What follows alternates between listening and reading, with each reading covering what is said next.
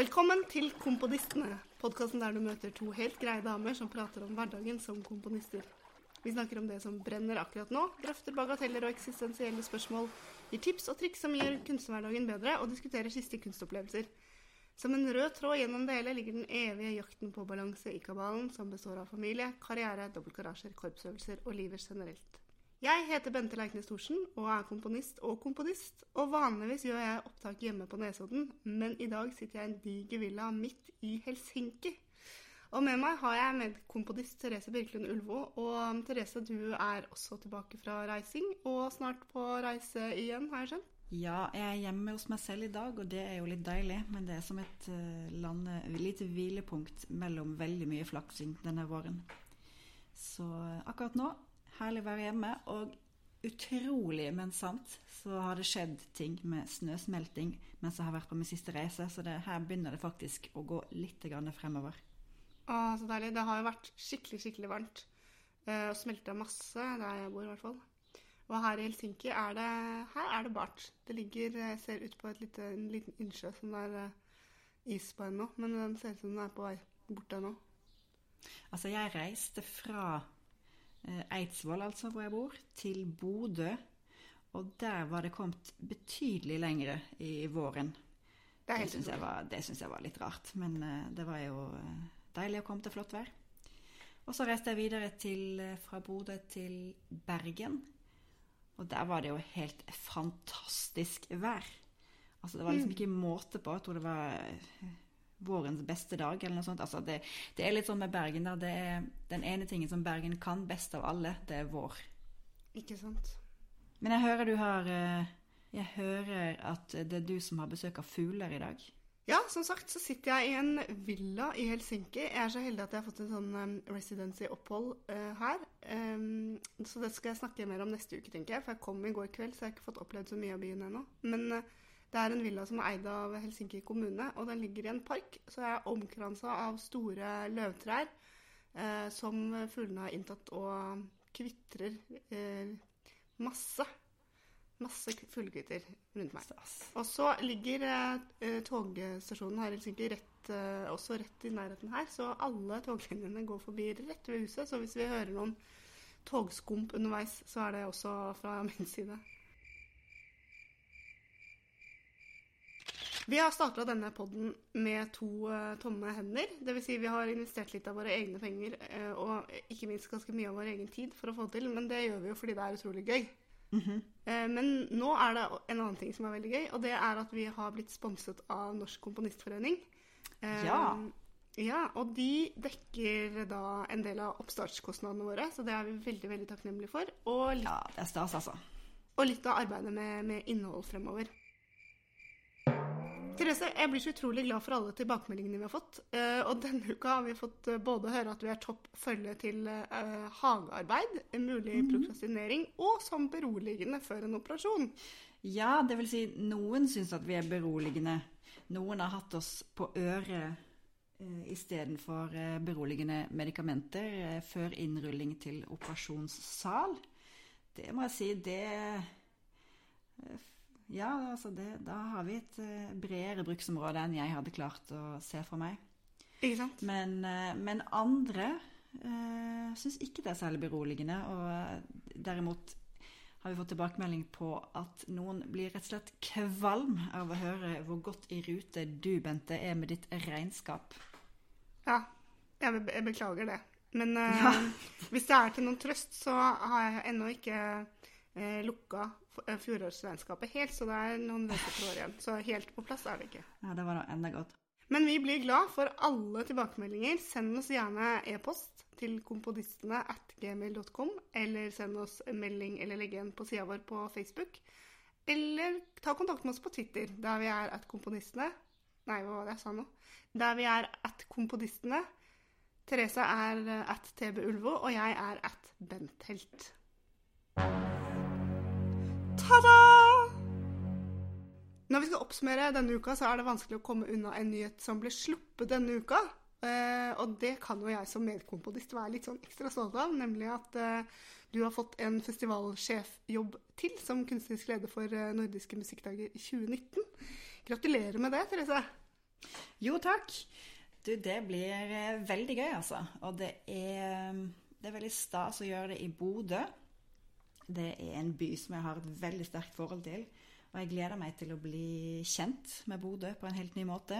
Og mottaksapparatet, for å kalle det der oppe, de er altså så motivert for å være med og lage denne festivalen. Og jeg tror det blir helt prima å jobbe der oppe det neste halvannet året. Ja, altså jeg har vært der oppe med noe så Symfonetta, som før het Bodø Symfonetta. Og utrolig imponert av måten de har jobbet med publikum. Altså, Bodø er jo ikke verdens største by, for å si det sånn, men de har et ordentlig sånn dedikert publikum til samtidsmusikkonserter, og det er imponerende, synes jeg, uansett hvordan man får til. Det der er når man snakker om i Oslo, liksom, hvilken suksess man har hatt på publikumsfeltet i Bodø. Så det er jo en veldig bra grunnmur å kunne bygge videre på for en festival som Nordiske Musikkdager. Så det tror jeg rett og slett er det rette stedet. Så glad for det. Ja, og Stormen, som er så fantastisk hus, som også kommer sikkert mye av festivalen til å være der. Helt utrolig hva de har av fasiliteter. Og så når man liksom har fått en full omvisning på Stormen og sett sal på sal på sal, de har alle formater og varianter, så går man videre til nabobygget, ikke sant? Biblioteket som er bygd i samme slengen da. Og så bare fortsetter det. De har liksom det ene etter det andre, etter det fjerde, etter det tiende. Så det er gode fasiliteter, gode lokaliteter, men vi skal selvfølgelig også gjøre ting utenfor disse formelle konserthusene da. Vi skal jo ta byen i bruk, selvsagt.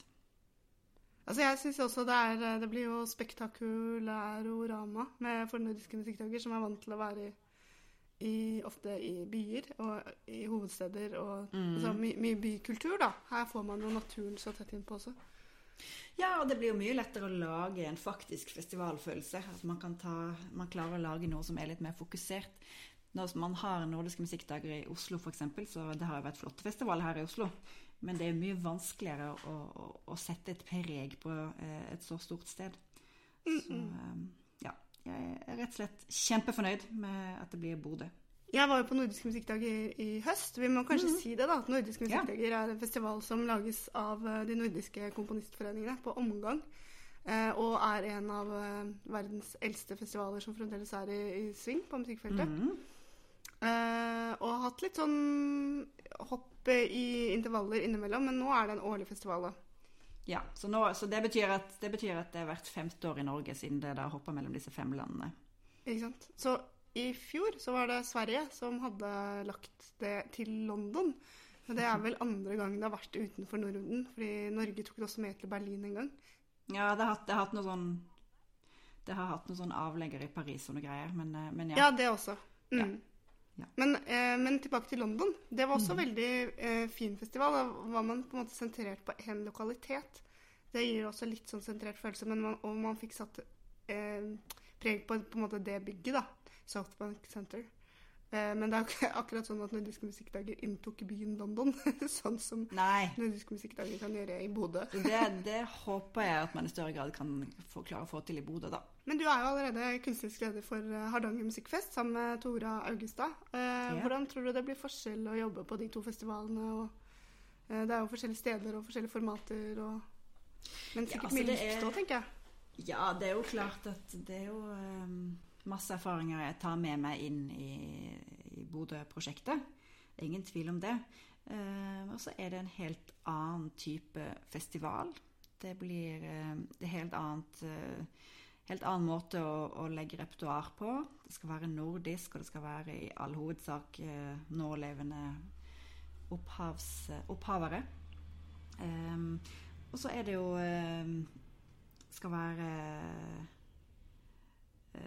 det skal være nordiske utøvere, nordisk repertoar, det skal være en blanding av at alle landene skal være med,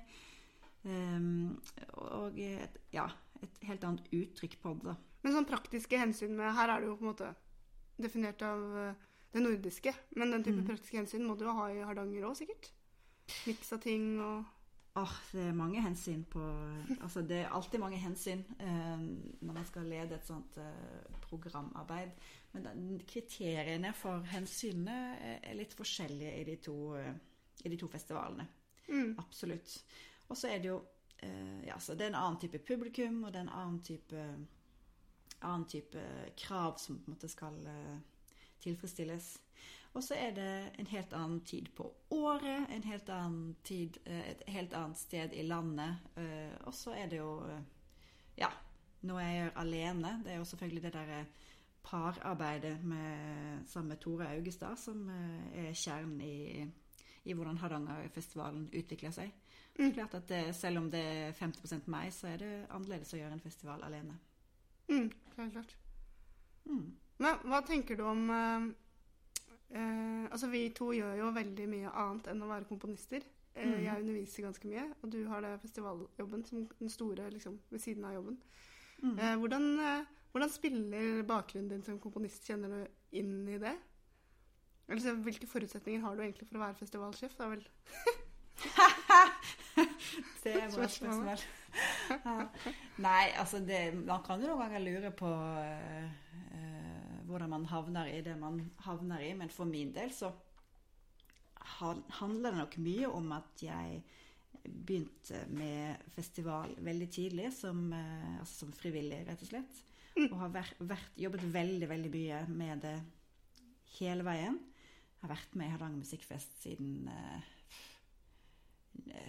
98 eller 99, liksom. Men da snakker vi litt mer sånn til... Ja, det var helt klart tilfeldigheter som fikk meg inn i det. Men de tilfeldighetene gjorde at jeg oppdaget at jeg var veldig interessert. Og fikk en stadig større rolle i det. Så noen ganger så ramler man bort i ting, og så skjønner man at dette er interessant, og så fordyper man seg litt i det, og så plutselig så har man litt kompetanse. Det er jo litt det samme med å undervise, det er det ikke det? Jeg ser noen ganger at jeg er litt sånn arvelig belastet, for jeg har jo både mormor og morfar og mor som har jobbet som lærere. Mormor og morfaren min på barne- og ungdomsskolen, og moren min med sånn videreutdanning i sykepleie. Så jeg har jo sett, jeg er liksom oppvokst med undervisning rundt meg, på en måte. Men så er det liksom den andre siden av det, som du sier, en ting er å komme bort til det litt sånn tilfeldig, eller om man er litt sånn arvelig, eller hva det er, men å ha engasjement for å jobbe videre med det. Så er jo litt å kjenne på den der, jeg kan være veldig spent på hvordan ting skal gå, og hopper ut i det, og så går det bra, så er det masse mestring i det da. Og så når du får gode tilbakemeldinger på det du gjør, så er det jo lett å fortsette med det. Absolutt. Det kan jo være andre veien også, at man må jo bare teste ut mange ting, og noen ganger så ramler man jo bort i prosjekter eller felt hvor man bare tenker at ok, det her er ikke noe for meg. Så kan man gå videre. Så hva har du bedrevet den siste uka, Bente? Nå er det flere ting som er i ferd med å lukke seg før sommeren, egentlig. Det er jo litt tidlig. Men den gruppa jeg har i videreutdanning i komposisjon, som studerer på Musikkhøgskolen, de hadde jeg siste vanlige veiledning med forrige uke, for de skal levere eksamen denne uka. Så det var litt intenst, for det var flere av de som jeg hadde 2 veiledninger med, siden jeg er borte denne uka. Og så ble jeg ferdig med en stor sånn halloi, som jeg har hatt på talentprogrammet til Musikkhøgskolen, som jeg underviser på. Der underviser jeg vanligvis de som har komposisjon på det programmet. Litt individuell veiledning og litt sånn fellestimer. Men i vår har jeg også vært involvert i et komposisjonsprosjekt for hele TUP, som det heter, talentprogrammet. Og vi hadde avslutningskonsert på lørdag, så det var rimelig intenst. Fortell om det, hva var det for noe? Det prosjektet her har gått over 3 sånne samlinger. Så det er de som går på talentprogrammet, TUP. Og så er det noe som heter Follo-piloten, som er en del av kulturskolene i Follo, som har også en slags sånn talentsatsing da, for de beste eller mest interesserte studentene sine. Så de 2 var sammen, så potensielt sett så kunne vi være liksom oppe i 130, nå var vel aldri så mange ungdommer, som både skulle lære noe om komposisjon og skrive noe sammen og avslutte med en konsert. Ja. Så det halvårmessige med det ligger i at det både var mye logistikk, det skulle både være med slagverkere, band, orgel, sang, bare det å få gruppearbeid med en så differensiert gruppe med så mye krav til instrumenter, mange pianister, ikke sant? Så det var liksom utfordringene bare på logistikken. Det høres jo litt ut som det vi snakket om sist, altså juniorkorps, altså fleksibesetning. Du får vel ikke noe logisk ensemble ut av den gjengen der? Nei, jeg gjør ikke det. Så her har jeg jo jobbet mye med sånn, ok, hva kan vi gjøre på om vi skal møtes en time eller 2-3 ganger og så avslutte med konsert. Det er ikke så mye. Så første gangen så hadde jeg mer sånn forelesningsaktig for dem, men hvor de også lagde lyd da. Så de kunne høre det jeg snakket om skje mens de spilte. Og da blir det snakk om litt sånn enklere ting, men som er ting de ikke har hørt så mye om før, kanskje. Som vi jobber mye med i vår type musikk, som tekstur, overflaten i musikken. Og det som er morsomt er at du kan ganske lett få til ganske komplekse ting hvis du setter en sånn stor gruppe i gang med et eller annet, for eksempel å lage litt sånn prikker da, unison, en tone, og så gir det en utvikling.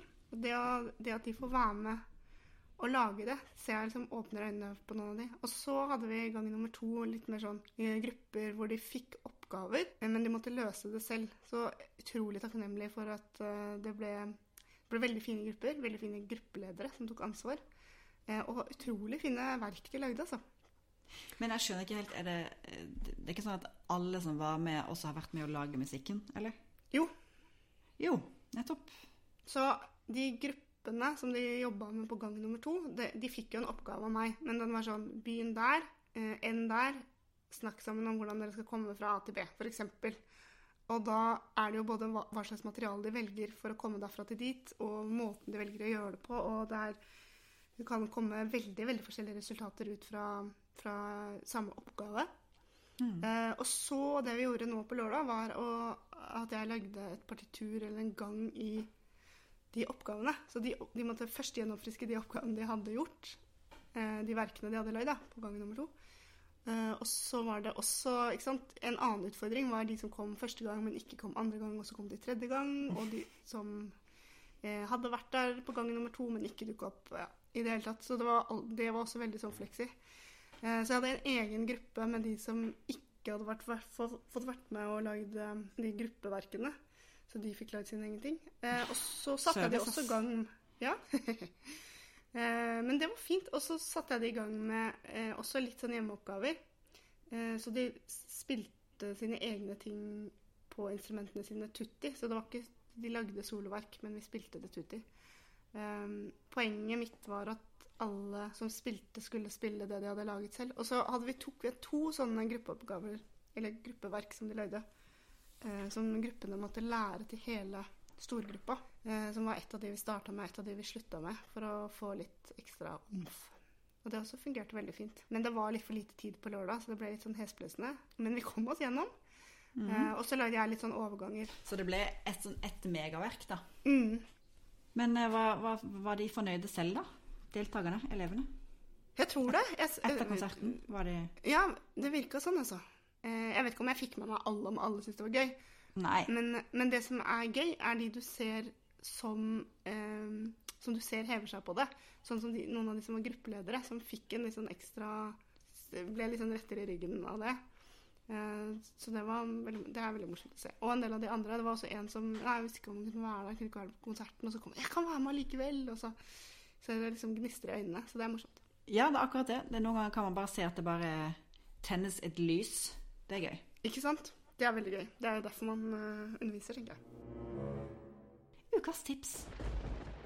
Ukas tips er å finne seg en ja-nei-strategi. Som frilanser så er det lurt å ha en strategi på hvordan man sier ja og nei til ting, tenker jeg. Og jeg har en strategi på den type undervisningsoppdrag og ting i den bagen. At jeg alltid sier ja til det, selv om, som nå, at det føles litt stort og skummelt. Jeg må jo si at jeg har vært over middels spent hver gang vi skulle møte til de samlingene, og så har det gått over all forventning.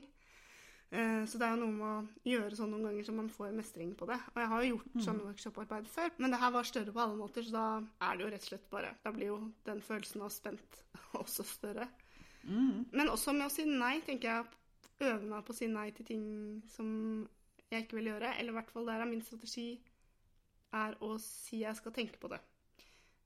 Så noen ting har jeg strategi på å si ja til med en gang, før jeg får tenkt meg om, og andre ting skal jeg tenke på det, så jeg ikke svarer ja til ting jeg egentlig ikke vil være med på.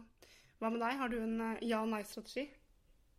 Strategi er vel å overdrive, men jeg tror kanskje at det er en god ting å si ja til ting som du er usikker på om du kan mestre.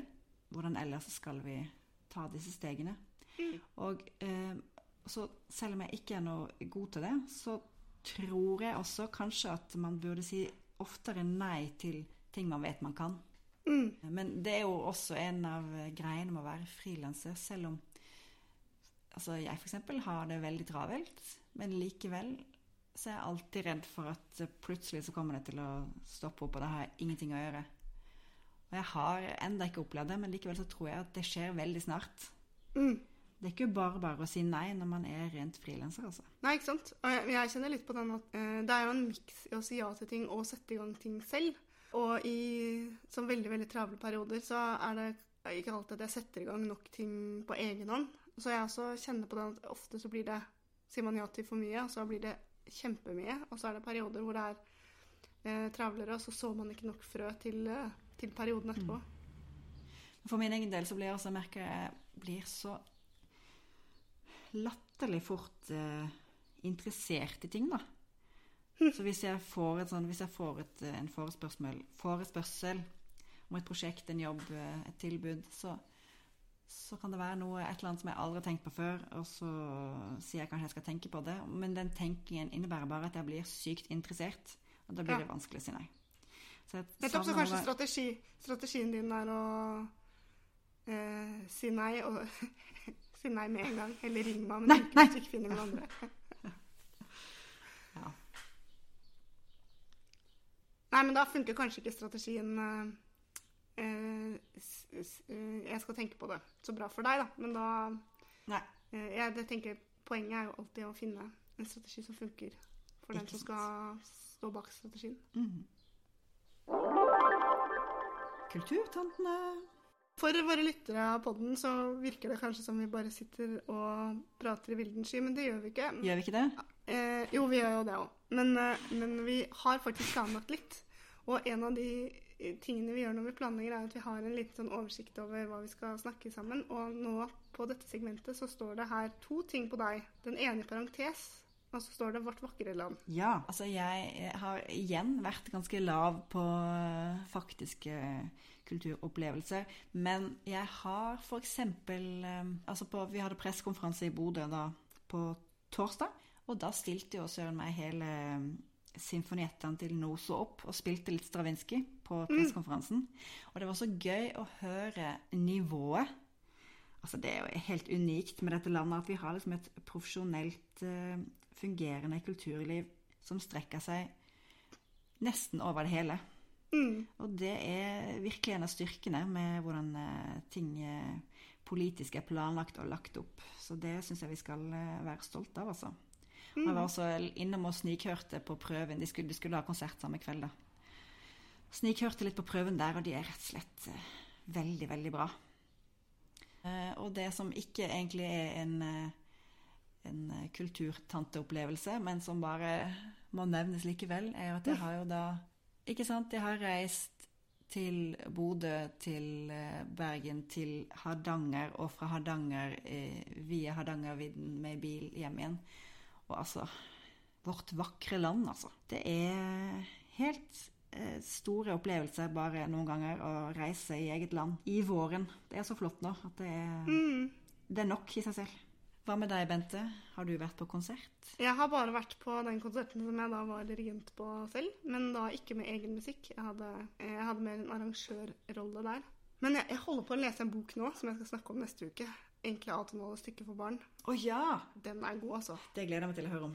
Men jeg tenkte jeg skulle si litt om forberedelsene mine til en forelesning jeg hadde forrige uke. Som jeg har hatt lyst til å lage lenge, og som jeg nå har laget en slags første versjon av. Det er om støy og stillhet. For nå er det sånn at jeg har en gruppe i videreutdanning i komposisjonen. De møtes en gang i uka for en dobbelt forelesning med Kjell Habstad i komposisjonsteknikk i det 20. århundre. Og så er faget mitt lytting, og da hjelper det alltid å ha noen sånne knagger å henge lyttingen på. Så jeg har hatt lyst til å lage en om støy og stillhet, både sånn som utgangspunkt, som fenomen og som form- og strukturbærer i verk. Nå har jeg gjort den forelesningen 2 ganger forrige uke for 2 forskjellige grupper, og begge klarte selvfølgelig å gjette når vi skal snakke om verk som har stillhet som hovedtema, hvilket verk jeg begynner å snakke om, nemlig 433. Ikke sant, av John Cage, som er et banebrytende verk på mange måter. Han setter en pianist på scenen, han har et partitur og skal sitte der i 4 minutter og 33 sekunder og være stille. Og poenget til Cage er jo at det blir jo aldri helt stille. Vi kan høre på lydene rundt oss. Og det er en egen form for stillhet i det. Det er en slags meditasjon på en måte. Og så er det også en sånn utstilling av konsertformen, da. At man setter søkelys på det. Men for øvrig et verk som er dypt elsket og sterkt hatet, selvfølgelig. Ja, men det er morsomt. Og jeg har ikke opplevd det uten å vite om det selv. Men når jeg gikk på videregående, så var det noen, jeg tror det var når jeg gikk i første klasse, så var det noen av de kule tredjeklassingene som arrangerte det for band. Og vi var liksom en liten gjeng som satt og fniste litt, for vi skjønte hva som var på vei til å skje. Men de andre som ikke visste det, det er en egen opplevelse å sitte og se på folk som ikke skjønner hva som foregår. Men så viste jeg at det også et verk skrevet av en franskmann, Alphonse Allais, i 1897, som heter på oversatt engelsk Funeral March, composed for the obsequies of a great deaf man, som også er titelen, og så er det 9 tomme takter. 9 tomme takter. Så det er altså en gravferdsmarsj for en døv mann, og materialet er stillhet, som i Cage. Og Cage sier jo at han ikke visste om Alphonse Allais, men det er jo interessant. Det er jo mye likheter mellom de 2 verkene. Helt klart. Og så hadde vi en litt sånn morsom diskusjon i klassen, da, for man kom inn på mange ting ved å diskutere det her. Altså, hvor stor vekt skal man legge på intensjonen til komponisten, for eksempel? Intensjonen i de 2 verkene er jo veldig ulik. Hvor stor vekt skal man legge på titelen? Hvor stor vekt skal man legge på... Ja, det handler jo litt om intensjon, men en anledning det er laget til. Og hvor stor vekt skal man legge på selve materialet? Fordi materialet i begge verkene er jo stillhet. Veldig interessant, faktisk. Det er jo intensjonen, eller anledningen, rammen er jo veldig ulik. Men så kan man også si at man kan jo gjøre 433 som et verk i en gravferd, og man kan gjøre gravmarsjen som et konsertstykke. Så man står jo fritt som utøver også til å ta det ut av den originale konteksten. Absolutt, men jeg bare tenker det, hvis man er i den originale konteksten, så vil jo det alvoret som er i en begravelse være veldig, veldig markant, vil jeg tro. Det blir ikke fnising på samme måte, du blir ikke så lett irritert som på en konsert. Det er jo en vanlig ting med 433 at noen blir jo utrolig irriterte. Jeg hørte en som hadde gjort det for en klasse musikkstudenter, og de hadde bare blitt veldig sånn, de syntes det var veldig kleint, altså de visste ikke hva de skulle, hvordan de skulle reagere, rett og slett. Nei. Så det er også et verk som setter mye på prøve, på en måte. Men han ga ut denne marsjen i en sånn bok med 7 andre verk, som rett og slett var noen av de første sånn monokronverkene man vet om, sånn bare en fargeverk. Blant annet det røde verket heter Apoplectic Cardinals Harvesting Tomatoes on the Shore of the Red Sea. Fantastiske titler. Så han var jo, det er også intensjon da. Han kom jo fra en sånn humorside. Ja, men man må jo likevel ta verk på alvor, tenker jeg. Absolutt. Men jeg ble litt nysgjerrig på denne Funeral March. Hva er tempoet? Står det? Ja, det står lento rigolando. Ja, så det er betydelig kortere da enn 4.33, tross alt. Det er absolutt. Ja. Uansett om du skulle ta Lento veldig, veldig, veldig på alvor, så er det tidsmessig kortere, helt klart. Og så snakket jeg også om støy, og det er også interessant med støybevegelsen som var omtrent samtidig med Alphonse Allais, da, med litt, omtrent rundt da, med futuristene, og særlig Luigi Russolo, som lagde sånn støyorkester. Og jeg vet ikke, de instrumentene gikk jo tapt, og så har de bygd opp igjen. Og de har en egen kvalitet ved seg, synes jeg. Så vi leter det opp. Jeg skal legge ut lenke til det på nettsiden vår, så kan du som lytter høre selv. Men det er artige, crazy ting, altså. Og det er laget av tidlig 1900-tall, så sånn i forhold til hva annet som ble laget av musikk samtidig, så er det ganske alt. Det er lenge siden, altså. Ja, det er sånn. Utrolig spennende. Ukas tilbud. Ukas tilbud. Ukas tilbud. For de som har hørt spillerom denne uka, så har de kanskje fått med seg at noen her på podden ble dobbelt anbefalt til operasjefen som en som de burde bestille opera. Så har du fått noen bestillinger, eller Therese? Nei, det er vel i så fall ukas manglende tilbud, det er det kanskje. Men altså, herlighet. Det var utrolig hyggelig, og litt med ærefrykt å bli anbefalt på den måten. I veldig godt selskap av andre flotte norske komponister. Men noe tilbud har jeg ikke fått. Temaet var damer. Du synes at operasjefen bør bestille opera, siden operaen ikke har så veldig sånn stor kredd på kvinnelig musikk skrevet av kvinnelige komponister. Og hvis jeg skal komme med et hot tips selv, så er det å fortsette å bestille operaer av Synne, som er den ene som har fått en opera på scene 2.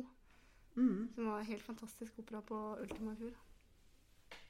Og spillerom laget rett og slett en ganske lang gavepakke, som var 10-årsgaven til Den Norske Opera Ballett, fra den litt slitsomme tanten med den nyttige gaven, som de selv sa. Så det kan man høre hvis man vil. Det var spillerom i P2 nå på søndag som var. Har du fått noen tilbud denne uka, Bente? Jeg har takket ja til enda en styreplass. Det var litt sånn, jeg hadde bestemt meg for å si nei, og så spurte Norsk Komponistforening om jeg ville stille som andre vara, så tenkte jeg, det er jo egentlig greit. Og så var det en som ikke ville fortsette i styret likevel, så spurte de om styreplass, og da var jeg liksom såpass på gli, at jeg i et svagt øyeblikk sa ja. Det er jo, jeg har sittet der både i styret og som nestleder før, og det er jo kjempeartig organisasjon å være i styret i, for det skjer så utrolig mye forskjellig. Styrearbeidet er så variert.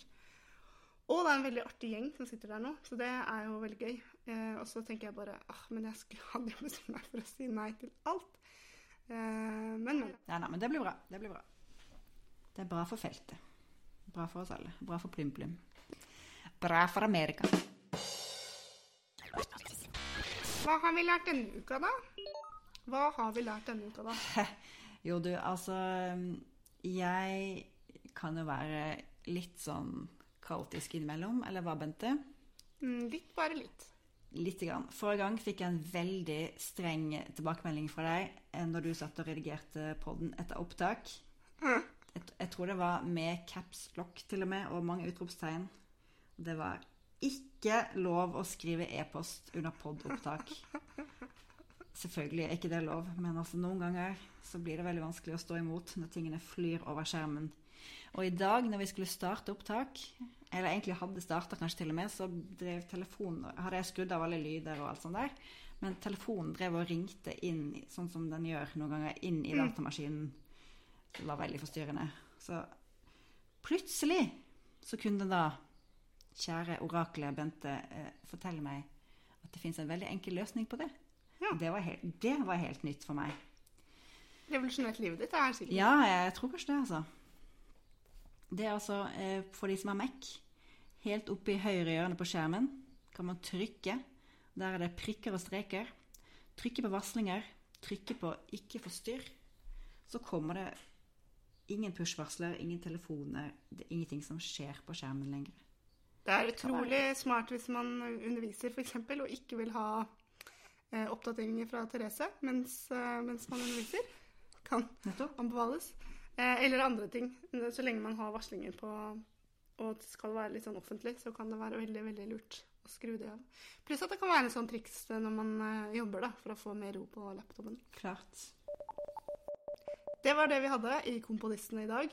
Send oss gjerne ris og ros og innspill og ting du vil høre mer om til vår e-post komponistene@gmail.com, eller legge en beskjed på Facebook på siden vår eller som melding, eller ta kontakt på Twitter. Der er vi @komponistene, og Therese er TB Ulvo, og jeg er Bent Helt. Vi blir også veldig, veldig, veldig glad hvis du legger igjen stjerner og skriver en anmeldelse på iTunes. Det hjelper andre å finne podden. Til slutt vil vi takke Norsk Komponistforening som har støttet denne podcasten. Vi er tilbake om en uke. Ha det bra. Ha det! Nettopp, da vet vi det. Ja. Det var veldig fin. Ja, da vet vi det.